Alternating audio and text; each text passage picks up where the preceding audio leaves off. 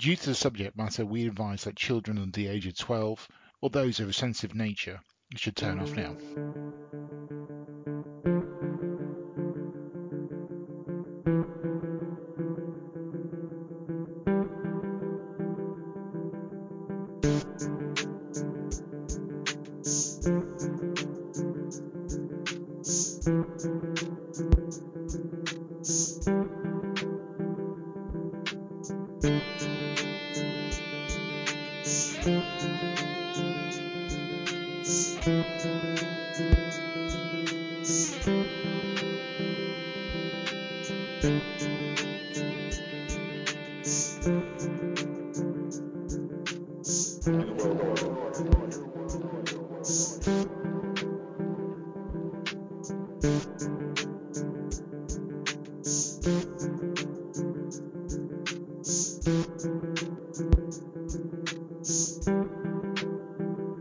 Hi, I'm Chris Britton, and this is the Murder Tales podcast. In fact, it's actually a Murder Tales podcast special. Today, there has been some breaking news. The case we're going to discuss very, very briefly today is that of the murdered private investigator, Daniel Morgan.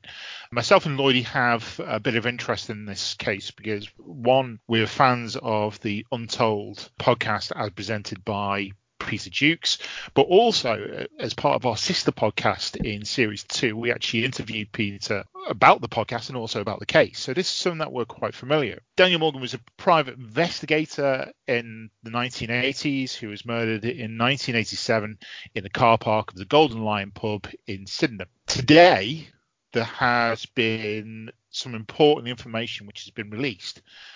Lloydie, what can you tell us about that? Brief recap of the facts for the listeners in case they don't know about the case. As you said, Daniel was a detective murdered in a pub car park.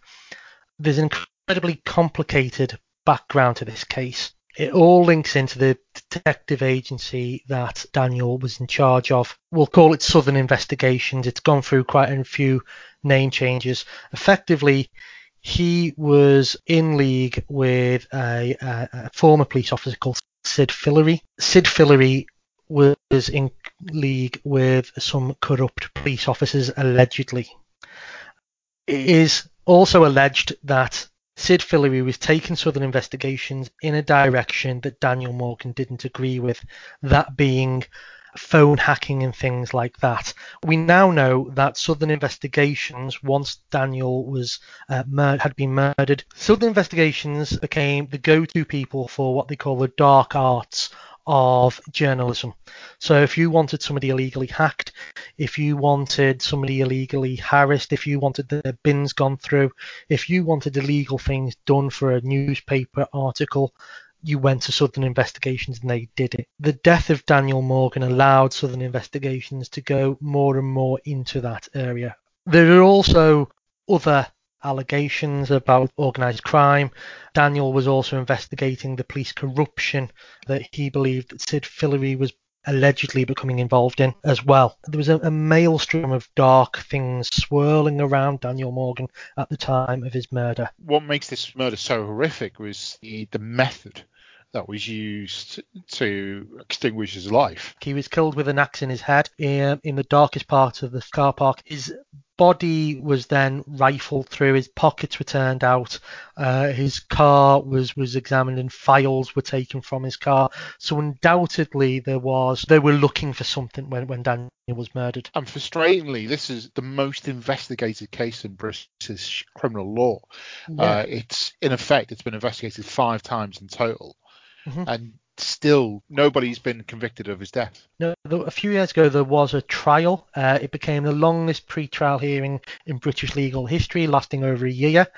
But then under what some have said are baffling and bizarre circumstances, the CPS suddenly decided to drop the prosecution, and that decision allegedly came from the head of the CPS, who had previously advised the lawyers of the Morgan family to basically stop being a nuisance. So there was, again, allegations there that things weren't going the way they should have done.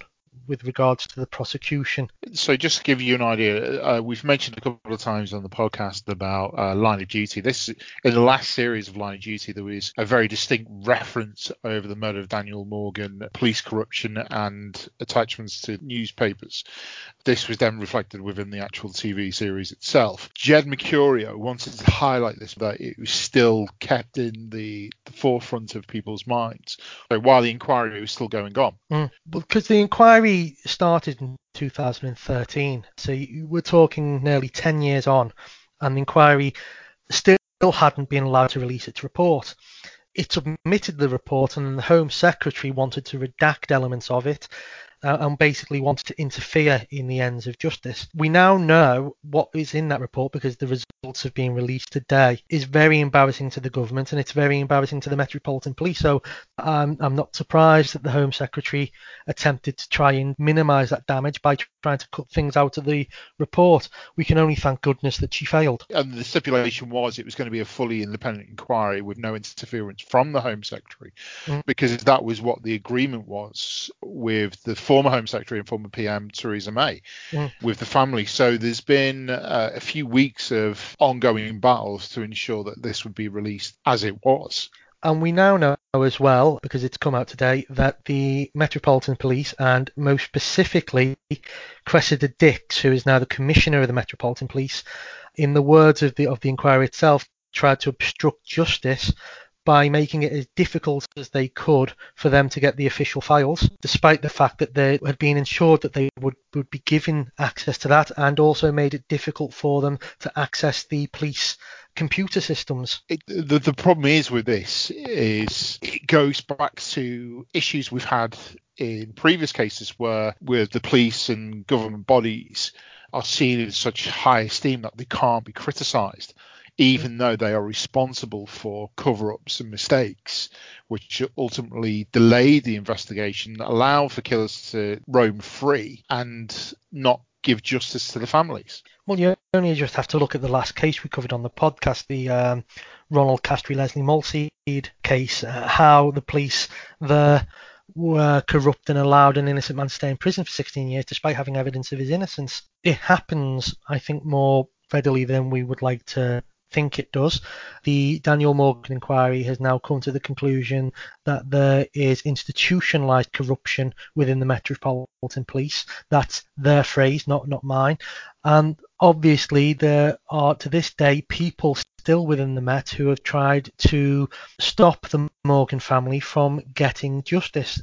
Why they have done that, whether it is covering up their own mistakes and their own blunders, or whether there's something more endemic, whether it's to do with the links that the Met had with certain powerful media oligarchs. Who knows? People who know more about this case, they will probably be aware a former police commissioner, Metropolitan Police Commissioner, went on to work for a major newspaper giving a column, and he was also working for the police at the time. He was regularly going for lunch meetings with the editor of The Sun and the News of the World, having a very cosy relationship with them there.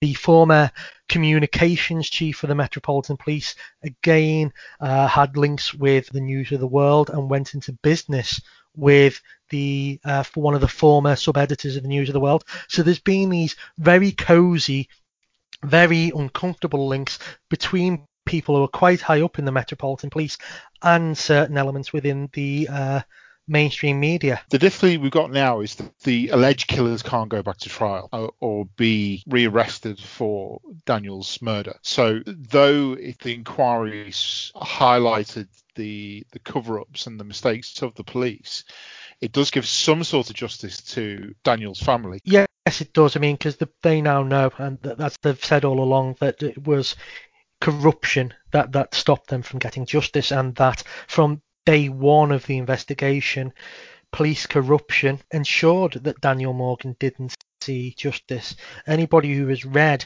about what happened from the moment police turned up at the scene of Daniel's murder will understand how corrupt that investigation was. The fact that the man who would go on to be the co-owner of Southern Investigations, worked on the Daniel Morgan murder investigation. He effectively was very good friends with the person who should have been the number one suspect, and he didn't declare his links to the case, to the family, to the other investigating officers. He also tried to ward off the brother of Daniel Morgan, tried to scare him out of London when he started asking difficult questions. And that's Alistair Morgan, who eventually became a journalist himself. Yes.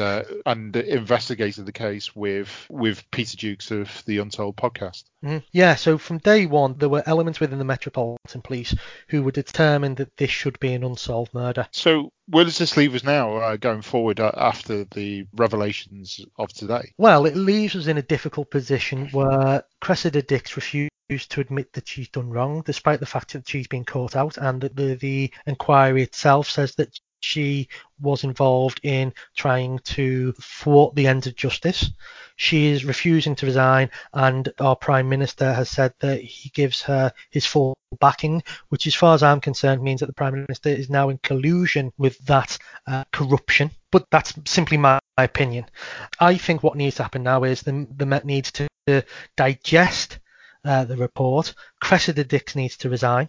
Somebody new needs to take part of the Met.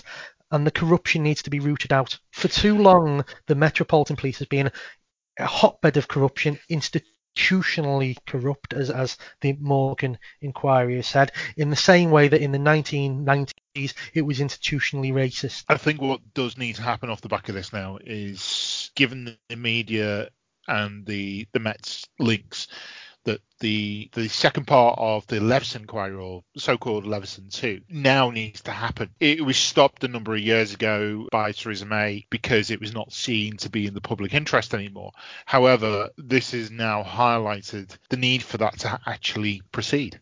Alistair Morgan and Peter Jukes call it that nexus where politics, the media and the police meet. Lloydie, thank you very much.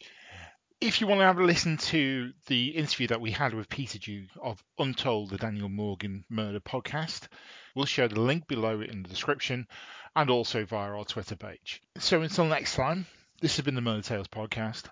I've been Chris Britton, and he's been H.N. Lloyd. Even and all.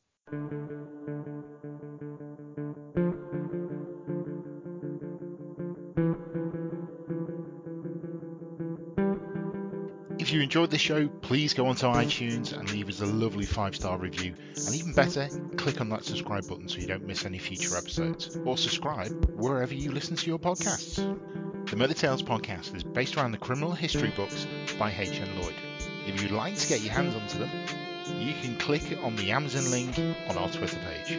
This show was presented, edited and produced by Chris Britton. It was created, written and co-presented by the author H.N. Lloyd. Our theme was New World Order by Neil Roberts Music. The Murder Tales podcast is part of the P-Podcasting Network. You can check out our other shows such as the Pub Politics podcast or even the Tragical History Tour. All you have to do is go and search on your favourite podcast provider.